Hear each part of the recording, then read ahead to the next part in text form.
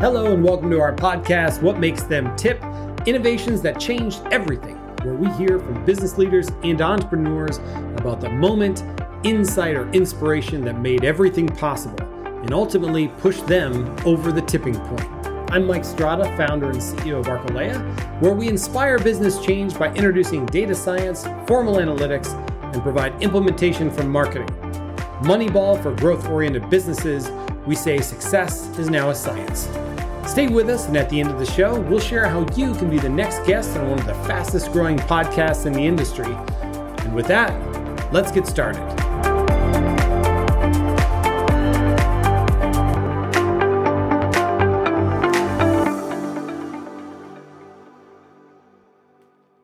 Hey everybody, welcome back to another episode of What Makes Them Tip, entrepreneurial innovations that changed everything. Today, I am talking with my special guest, Chad Burmeister. He is the founder and CEO of Scalex.ai. He's a 4-time author, most recently AI for Sales. And he's been voted top 25 inside sales professional for the last 10 years in a row. Chad, welcome to the show. Man, great to be here. I thank you for having me. It's great to be talking to you. And I'm really excited to dig into Scale.ai, and what has made that company tip. But before we get into that, what's your story, Chad? Tell us about your journey and more about your company. Well, I always knew I wanted to be in sales at a very young age, even age 8, 9, 10. Right. I would sell suckers on the bus on the way to school in the morning. And so that's where you kind of like, oh, nice. This is fun and easy. So you'd buy a gross of them for, $8, and then you'd sell them for 25 cents to $1 each. So I realized buy low, sell high. It helps me with my stock trading as well. Started early. I started early and I was competitive. So whether it's the rope climb in elementary school or foosball or playing lacrosse, swimming, didn't matter what it was. It was just, I have to win, right? There's no other alternative. So that's how it started. And then I go through college. I actually sold some things in college, like at Colorado State University. I would sell advertising to some local places, just dabbling, $50 here, $500 there. And so I knew I was going to be a good salesperson until I got my first job out of school, and I was fired within 9 months of getting it. Oh, wow. Tell me about that. Yeah. Talk about the bubble bursting, right? You actually start having feelings of depression and is sales for me and all of those kinds of questions. What was the job? It was called Olston Staffing Services. It's a staffing agency. 80-90% of the sellers were women selling to men. And I was a guy selling to a guy. So in today's selling motion, when you see departments of salespeople and there's 2 women on the floor and 8 men, I have a huge empathy for the minority in that group on the floor. Because I was the minority and I was one or 2 out of 10 women in sales. Can I ask you what got you fired? Honestly, early in the day, it took me a while to come to realization of this. I was uncomfortable in live situations. So if you and I were sitting in a room together and I'm trying to ask you questions, I had a hard time like looking you in the eyes and remembering all of the questions that I had to ask. Yeah. It was clunky for me. Oh, I can relate to that. Yeah. Right. So but that's what it took. That thing in life is what I look back to and say, oh, that's actually what's caused me to go work really, really hard to be a good seller. Yeah. And now a good CEO. Yeah. So how did you overcome that? What things did you do? Well, I went to another company where they put me through 3 weeks of training in Seattle called Airborne Express. It was one of the transport carriers. And I killed it there. I had a good group of people that were working with me that encouraged me all the way along.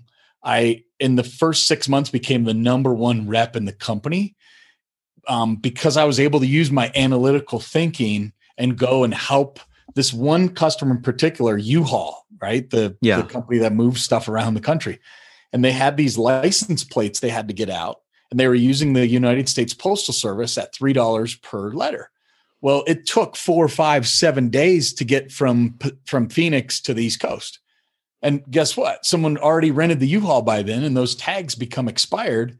And now there's tickets that happen. So, I just went through the discovery process, put it in an Excel sheet and said, hey, it's actually lower cost to pay me $4.20 than it is for you to continue paying $3 to the Postal Service. Yeah, that's good. Yeah. So tell us the tipping point. Yeah. Yeah. Tell us about Scalex.ai. So now fast forward the tape 25 years later, and I've held probably 12 to 14 different leadership positions, rep positions, et cetera. Most of them have been very successful because after I learned the basics of selling, you just keep putting more on the pile, right? Learn. So Scalex, we provide data, digital, and dials for customers. So data is if you put bad gas in the tank, in the marketing world, right? If you buy cheap data, you're going to get cheap outcomes. So it's all about getting the right data. Then we put a virtual admin in place. I've hired enough humans. I've had teams of 100 people or more. And guess what? They call in sick. They don't show up on time. They don't follow directions very well. So I still want to leverage humans to talk on the telephone.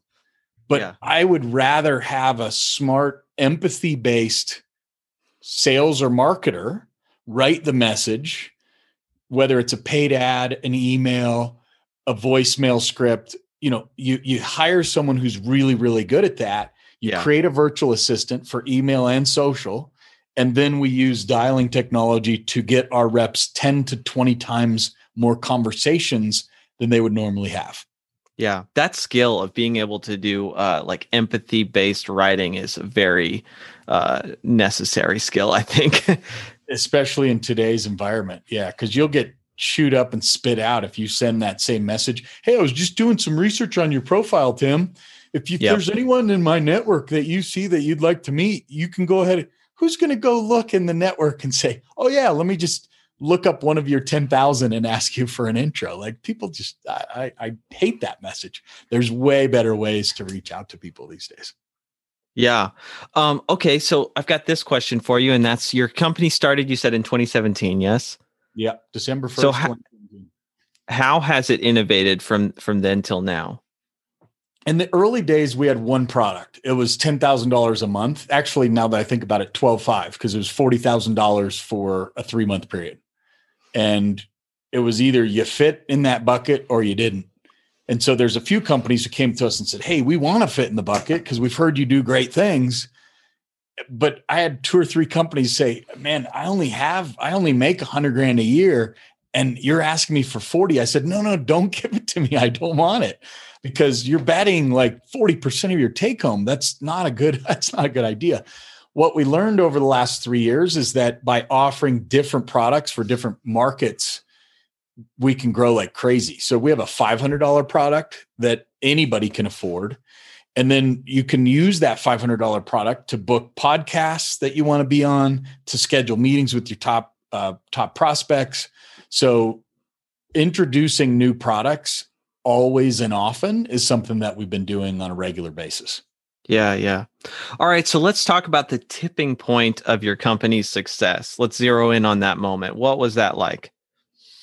This was interesting because I think this can actually be planned. So there's a guy named Gabe Larson who was with a quote unquote competitor out of Utah called InsideSales.com. And they grew to be $1 billion company in a 10-year period. Well, Gabe came out and he was their head of business development, I think. And he actually called me to do me a favor. And he said, hey, I'm going to pick a fight with you on social media. Is that okay? I was like, which side am I on? He goes, well, you're going to be on the side of the bots and you're going to say that the robots are taking over. And I'm going to say that humans are still required. And I was like, yeah, I'll take that argument. So we signed 42 deals as a result of the big player in the market picking a fight with us. And probably 50 to 60% sided with the bots, us, and 40 to 50% sided with him. But it created so much noise that PR picked us up. I mean, it was a ripple effect. What an interesting strat. Yeah, I think that is pretty repeatable. figure out like you who go pick the fight with somebody else, right? The message is go pick a fight and be the thorn in their side where you're like, hey, InsideSales.com, what do you think about a virtual assistant that costs $500 a month instead of spending $7,000 a month? They're going to get sick of that for a long time. And now it's like, I believe everybody will have a virtual assistant within the next 6 to 12 months. If you're in sales, most people will just have a virtual admin. It will happen. So why fight it? Yeah, we definitely are headed in that direction. Chad, for listeners who are leaders that want to, what would you say are the big takeaways from this episode for leaders that are listening? Number one, if you don't have a virtual administrator that's booking you on podcasts on a weekly basis, because you're the CEO, you're a founder, that's your job, is to be getting out there and getting in front of it. Your reps are supposed to be doing the selling. So decide to be the CEO and founder and don't be the sales rep, right? I've got a CRO that does all that for me now. I come in on sales calls every once in a while, but that's number one. Have a strategy to have virtual assistants help you drive your business. Number two is use good data. I mean, Sales Intel is really, really good now. They're out of East Coast, and Zoom Info has always been the big hitter.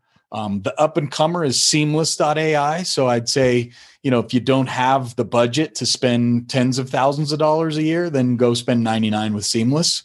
Their product's almost as good as everybody else's, and it's $99 a month. So good data. Leverage technology, virtual assistant. It's the way of the future. Love it, Chad. How can listeners connect with you? Happy to send me an email, Chad@Scalex.ai, SCALEX.ai.